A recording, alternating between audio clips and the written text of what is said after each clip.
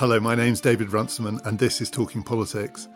Last week, we spoke to Jonathan Shainin, who is head of opinion at The Guardian, about facts and opinion in the current polarised age. And since then, at The New York Times, that question has blown up, and it's almost blown up that newspaper. So Jonathan's back to help us understand what's going on. Talking Politics is brought to you in partnership with the London Review of Books, Europe's leading magazine of culture and ideas. Improve the quality of your solitude with a subscription to the LRB. They'll send you exceptional analysis of the politics, economics, sociology and science behind the crisis, and reportage from around the world, but also gloriously unrelated, richly immersive distraction from the world's best authors and critics, writing about history and philosophy, art and technology, fiction and poetry. Just go to lrb.me/talk and get your first 12 issues for just £12. That's lrb.me/talk.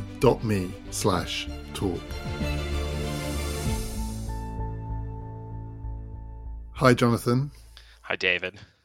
I think we should try and sketch out what it is we're talking about for people who maybe aren't quite as inside this story as we are. I think we should say up front, this isn't really a declaration of interest on your part, but you do hold at The Guardian, which is in some ways a sister newspaper of the New York Times, the role that was held by James Bennet, who has just resigned at the New York Times. Is it fair to say that? I would say that within the Guardian, yes, that there are big differences, which we'll come to in a moment, between the way that the New York Times is structured managerially or kind of editorially. The other difference worth noting, I suppose, is that my job does not encompass management of the editorial board, which writes the leaders, and that is part of Bennett's job. But what seems significant, and maybe I should just say it now, is that in the New York Times, there has been always a very overt separation between the news side of the paper and the opinion side of the paper. So something unique about James Bennett's position is that he did not report to Dean Baquet, who was the editor-in-chief of the New York Times. He reported straight up to Arthur Sulzberger, AG as they call him, who is the publisher. And you do report to Kath Viner? I report to Kath Viner, yes. Yeah, I mean, The Guardian doesn't. I don't think any British newspaper has this structure. So let's just briefly sketch out for people who don't know. So it starts with an op-ed that was commissioned and then published by Tom Cotton, a Trump-supporting Republican. It was given the headline, "Send in the troops," and then all hell broke loose. So just sketch it out for us. How did all hell break loose? So this was just after we talked, I think. So Tom Cotton is a senator from Arkansas. He's very young. I think he's about 43. He's a Harvard graduate and a former soldier, I believe, a veteran. He represents, I suppose, a kind of next generation Trumpism, if you will. I think he's someone who certainly is seen and probably sees himself as a possible future Republican presidential candidate. Cotton wrote a piece suggesting that the way to address the chaos taking place on the streets of American cities was to send in the military. He says some elites have excused this orgy of violence in the spirit of radical chic, calling it an understandable response to the wrongful death of George Floyd. Those excuses are built on a revolting moral equivalence of rioters and looters to peaceful, law-abiding protesters. And he also said, and I think the phrase that's become notorious is that one thing above all else will restore order to our streets, an overwhelming show of force to disperse, detain, and ultimately deter lawbreakers. That phrase, an overwhelming show of force. Strong stuff. I think we could all agree. What I think is most notable, most relevant for the purposes of the conversation we're about to have is that the pushback, I suppose, against the publication of this piece began inside the New York Times, or rather, presumably it began outside the New York Times, but it was very quickly picked up by staff members of the New York Times on what I guess must have been Wednesday night, the night that the piece was published. I can remember before going to bed seeing some people starting to post on Twitter about this. And I think you might know this better than me if you have the dates at your fingertips. I think the same night, maybe, or maybe first thing the next morning, the New York Times published a piece about the disquiet inside the New York Times over the Tom Cotton piece. And then James Bennett made a statement, which was also published in the New York Times. And one of the extraordinary things about this story is it's all in the New York Times, all of the things that we're talking about. So James Bennett, the equivalent of you, the head of opinion, but also in a different role from you, trying to justify it, but it was a pretty agonized justification. He more or less ended by saying he wasn't sure whether he'd done the right thing or not, but he justified it in the name of a newspaper of the New York Times readership and record needing to publish a wide range of views. It was that kind of defense. So he was already, it was clear, very uncomfortable. Yeah, it's an interesting thing to look at, this piece that he wrote, which was, I think, kind of part of a newsletter that goes out to New York Times subscribers, but then they put it on their website, where he says, I'm not in favor of deploying federal troops, and the Times editorial board has argued against such propositions, including Trump's use of federal forces in Washington. I referred when we spoke last week to a kind of classical model, I called it, which governs a lot of our thinking about the relationship between the press, the public, and power. And Bennett's defense of the Tom Cotton piece is very much in the spirit of one aspect of that classical model, especially as it has been interpreted at American newspapers and especially at the New York Times. We can maybe talk more about this. He says, we published Cotton's argument in part because we've committed to Times readers to provide a debate on important questions like this. It would undermine the integrity of independence of the New York Times if we only published views that editors like me agreed with. So this is, a familiar argument, and I suppose probably an argument I would say that no one disagrees with. I don't think you could find anyone in journalism, including me, who thinks that the purpose of an opinion section is to publish pieces that reflect the views of the editor, or that you should only publish pieces that reflect the views of the editor. It's a bit of a straw man, I suppose, in that regard, right? We'll get on to the deeper questions that throws up. I think we probably need to complete the timeline. Yes, I'm sorry. Still don't know where we're heading. Here. It's very hard not to get drawn in. That's part of what's so extraordinary about this story. At every stage, these huge issues open up. So Bennett and the New York Times itself eventually publishes this kind of slightly agonized defense, but disquiet grows. The New York Times also publishes on those same opinion pages an op-ed from one of their columnists, Michel Goldberg, which is headlined Tom Cotton's Fascist Op-ed. Tom Cotton himself tweets about his views about being called a fascist by the newspaper that's just published his own opinion. But in the end, the opposition grows. And yesterday, James Bennett resigned. And the paper, as I understand it, gave as the reasons for his having to step down that this piece that was published on his watch did not live up to the newspaper's standards. But these were framed in, again, fairly classical terms, standards of fact-checking. It had been poorly edited. The piece was badly expressed. The implication being, I suppose, that there was a version of this piece that would have been acceptable and this wasn't. And now we're really into the heart of it. But that's where we are now, unless I've missed something out. Have I missed any crucial steps out? I mean, so the newsroom revolted. I mean, that's the other thing. I'm slightly lost track of the actual day-by-day TikTok of it.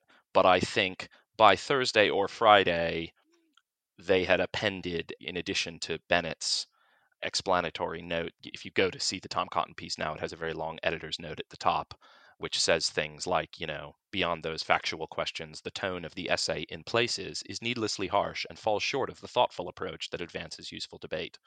So they were already stepping back from it. I think there was quite a lot of activity inside the Times over the course of Thursday and Friday. A lot of stuff started to come out about, what people were saying in internal Slack channels. I mean, it's very interesting, right? All of this is happening at a moment when no single person is going into the office of the New York Times, which is another interesting element here. And I think one of the things that came out was that Bennett himself said, I believe, that he had not read the piece before it was published.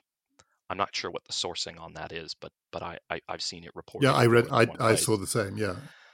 which I think is a notable development. I've spoken to other editors who professed some surprise at that. Can I One in ask a you straight out? Do you read everything that appears on the Well, opinion no. pages So of the this is Guardian? what I was going to say is that I think it's understood, and this is where it's important to say, right, Bennett occupies a much more senior position in the New York Times hierarchy than I do in the Guardian hierarchy, right? Bennett probably has 100 people who report to him. I wish I had 100 people who reported to me, but I don't. So it's understandable that, and you could ask this question about our bosses, right? The editor of the Guardian is not expected to read every single piece that the Guardian publishes because the Guardian publishes 200 pieces a day, or whatever the number is. It's probably higher than that. What I would say from my own experience is that while I don't read everything we publish, I read everything that I think might be a problem or everything that I think is going to need my eyes on it. And I think that's one, we'll come to the sort of various forms of sort of norms and standards and justifications that one could put forth for whether it was a good idea to publish this piece or whether it was a bad idea to publish this piece. I think from a very pragmatic perspective of sort of editorial management, you would have to say that if you didn't anticipate that a piece like this was going to stir up quite a lot of anger, that's a big oversight, I think. So it is clear that there was a lot of internal pressure. There was also some kind of virtual collective meeting at which Bennett tried to explain himself. Clearly, in the end, it didn't work. The official position, so it's in that caveat at the beginning of the piece, which is still up. I mean, the New York Times has not taken down the Tom Cotton piece. And it's there in the statement that the newspaper put out, and the newspaper is now covering its own stories about itself because it's on the news pages. So 2 questions I want to ask you, one of which is, does it really stack up, this line that what was wrong here was the tone, the way in which the piece was edited, the way in which it was fact-checked? I mean, this is an article in an op-ed pages by a politician. I mean, I don't know what your experience is of commissioning and editing articles by politicians with a strong point of view, but is it true that there was a version of this that would have been more professional and would have been acceptable and this one wasn't? And would the politician have accepted that? I just don't understand it. There are a lot of things to unpack there. Look, I think you're right. One way to cut to the heart of what we're arguing about here is to ask, is there a version of this that would have worked? And I use the word worked advisedly because I'm not sure what other standard you could apply, right? Something that strikes me is that I think paradoxically, you could imagine a version of this piece that I think might be found more palatable if it was not written by a United States senator, whereas paradoxically, I think the New York Times wouldn't have published that piece if it was not written by a United States senator, if that's making any sense, right? I think part of what has made people uneasy about this piece is the power of the person speaking. Now, that also, I think, opens up various paradoxes because some people would say, well, you could cover Tom Cotton's views on the news pages, that if you think it's essential for people to understand that a United States senator has these views, then it's not the duty of the opinion pages necessarily to inform people of the views that United States senators hold. They have other platforms that are available to them. The counter argument there would be that this is an important person who has something of consequence to say. Can I push you on that? I mean, because that was going to be my second question. So we've collapsed them into each other, which is the argument has been made that in this case, the news bit in that church-state separation at the New York Times, the news division could have covered this, and you're doing something completely different by allowing it to appear on the opinion pages. Do you agree? Well, yeah, I think so. I think we might have to roll back just a bit here because let's go back to the New York Times post hoc rationalization or the unjustification, so to speak, for having published the piece. What I see in those texts, of which there are now, as you and I have just been saying, more than a few, is what I would describe as a futile attempt to cite universal, non-normative justifications for not publishing the piece. So to talk of fact-checking, to talk of tone, to talk of the editing process. Now, it may be true that these flaws were evident in the process, but I think there is a yearning, shared by almost everyone, to find sort of nonpartisan standards for judging these things. You will know from our conversation last week that I'm not convinced such standards can be found. That's at the heart of this, really, is there are no rules, or even, I would say, even settled norms about what you should and shouldn't publish, right? There's limited space. Editors have to make decisions. I think while there is reason to worry, as many people do, that people generally are less tolerant, I suppose people would say, of views they find very disagreeable, I don't think anyone thinks that it's the job of a newspaper opinion page to publish every view on every issue, or even the job of a newspaper opinion page to deliberately provoke. There are circumstances and cases where an editor may decide that it's important to have a provocative view or a competing view or a view that runs against what the editor thinks of as the sort of settled consensus of his or her readers. But I think we're deceiving ourselves if we believe that you can have this conversation in a way that is not sort of basically done on a case-by-case basis. Talking Politics is brought to you in partnership with the London Review of Books. It's that time of the year. Your vacation is coming up. You can already hear the beach waves, feel the warm breeze, relax, and think about work. You really, really want it all to work out while you're away. Monday.com gives you and the team that peace of mind. When all work is on one platform and everyone's in sync, things just flow. Wherever you are, tap the banner to go to Monday.com.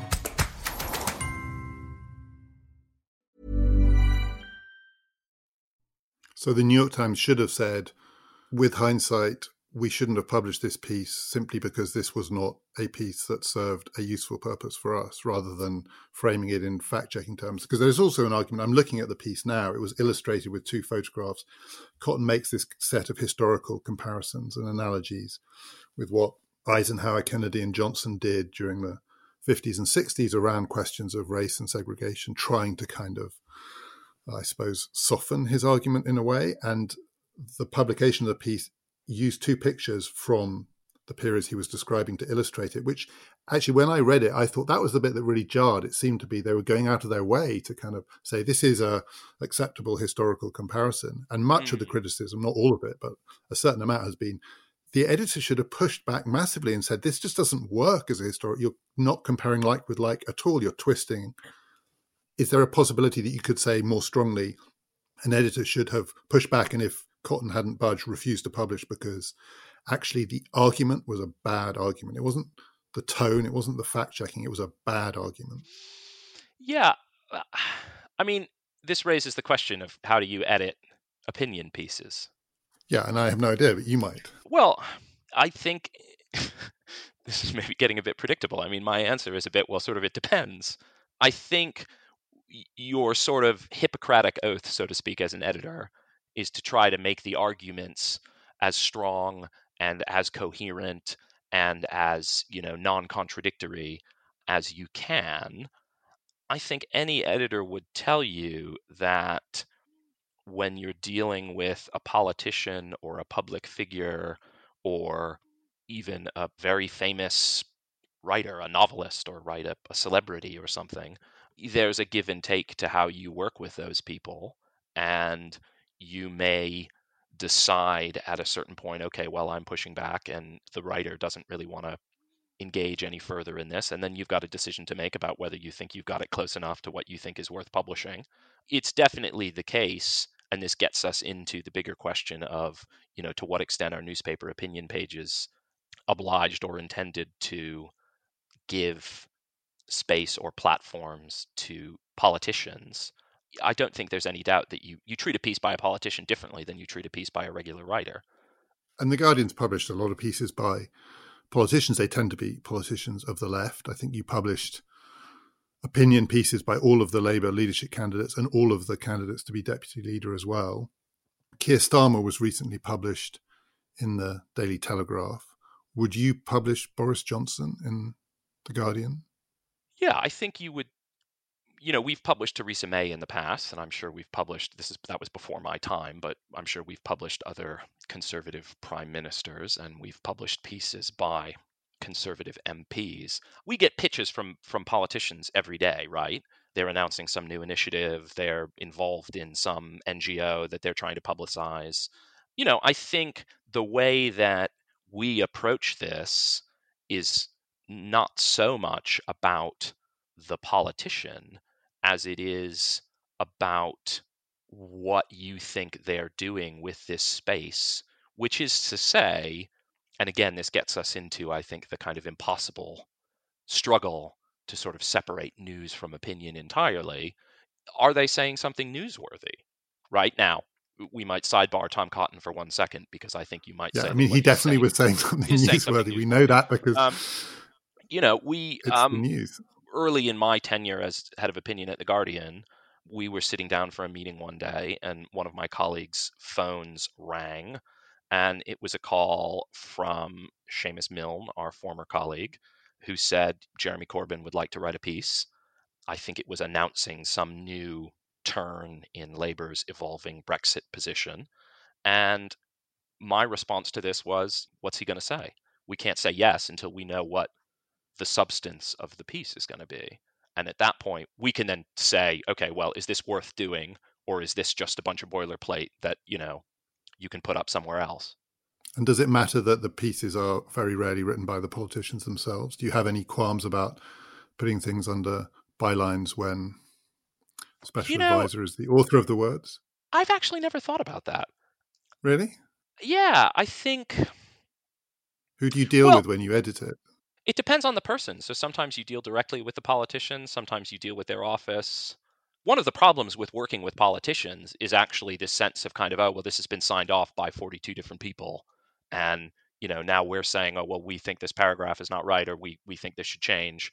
And then, it's got to go back through some whole process. This is sort of a byproduct of the kind of professionalization of politics, right? That, these things are kind of written by committee now. Yeah, Gladstone used to write his himself. Yeah, and some people Presumably. still do. I've edited John McDonnell before. He writes his own pieces. So I'm going to push you a bit more just to kind of frame it. Would you ever publish a piece by Nigel Farage? It would be hard for me to imagine a scenario in which I thought he was saying something especially interesting or newsworthy for Guardian readers. And let's go back to Boris Johnson for 1 second, just because I think he's a slightly easier case.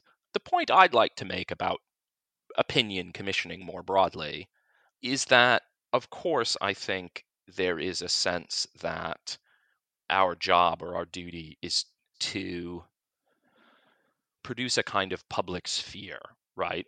The public sphere that we are cultivating and promoting is a very Guardian public sphere. And I think one aspect of our contemporary political and social moment is that the kind of idea of a unitary public sphere in which we all participate has been slightly shattered.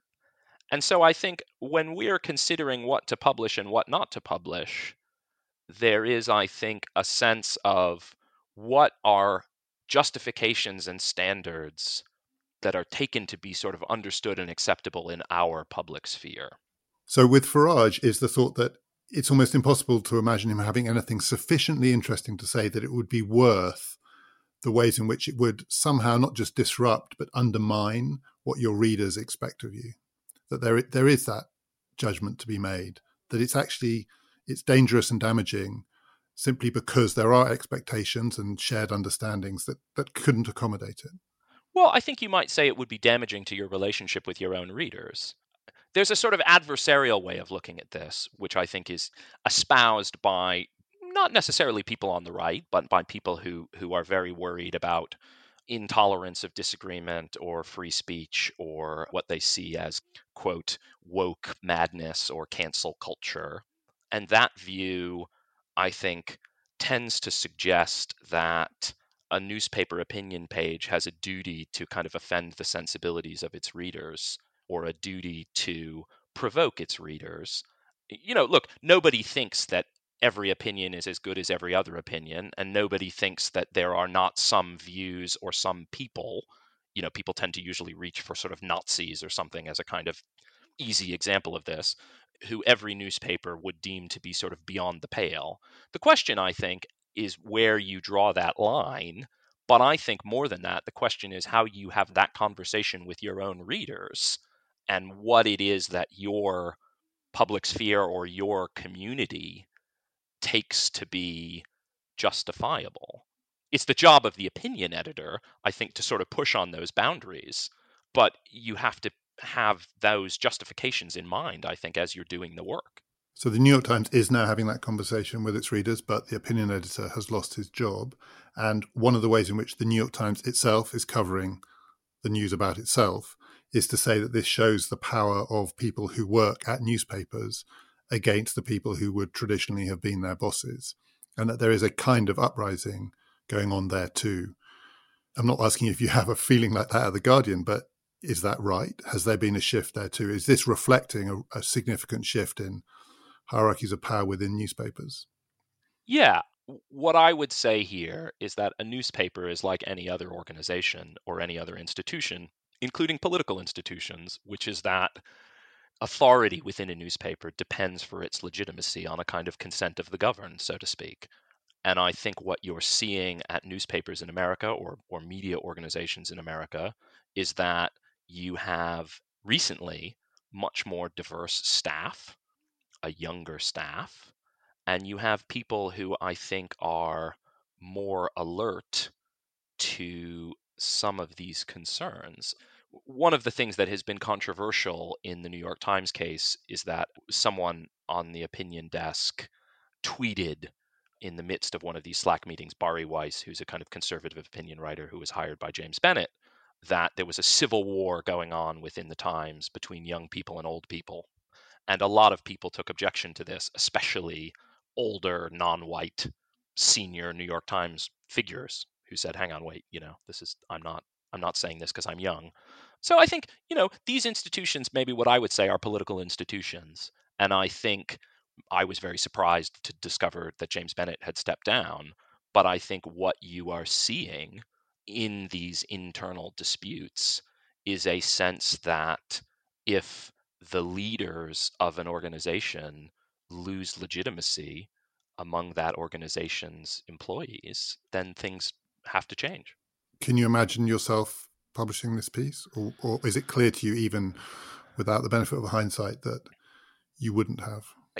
One thing I think about this is that I think the New York Times slightly has traditionally tied itself in knots over this sense that there's an obligation to give a platform to these powerful figures.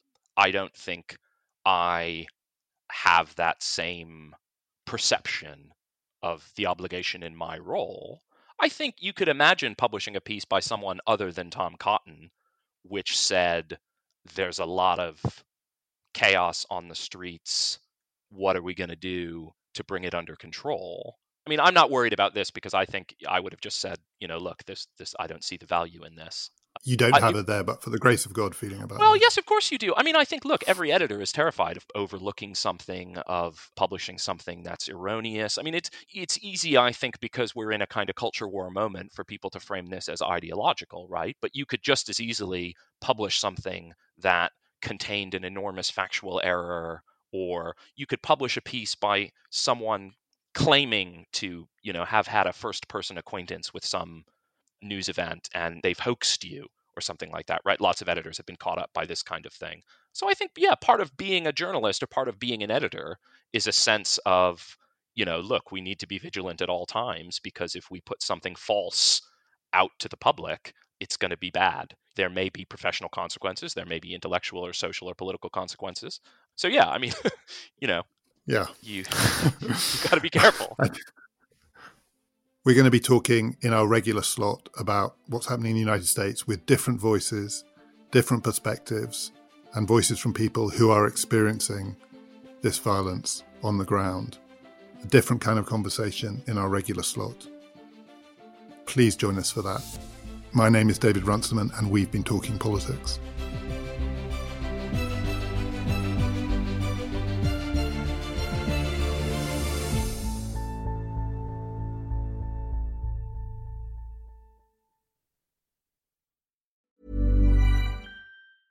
Acast anbefaler.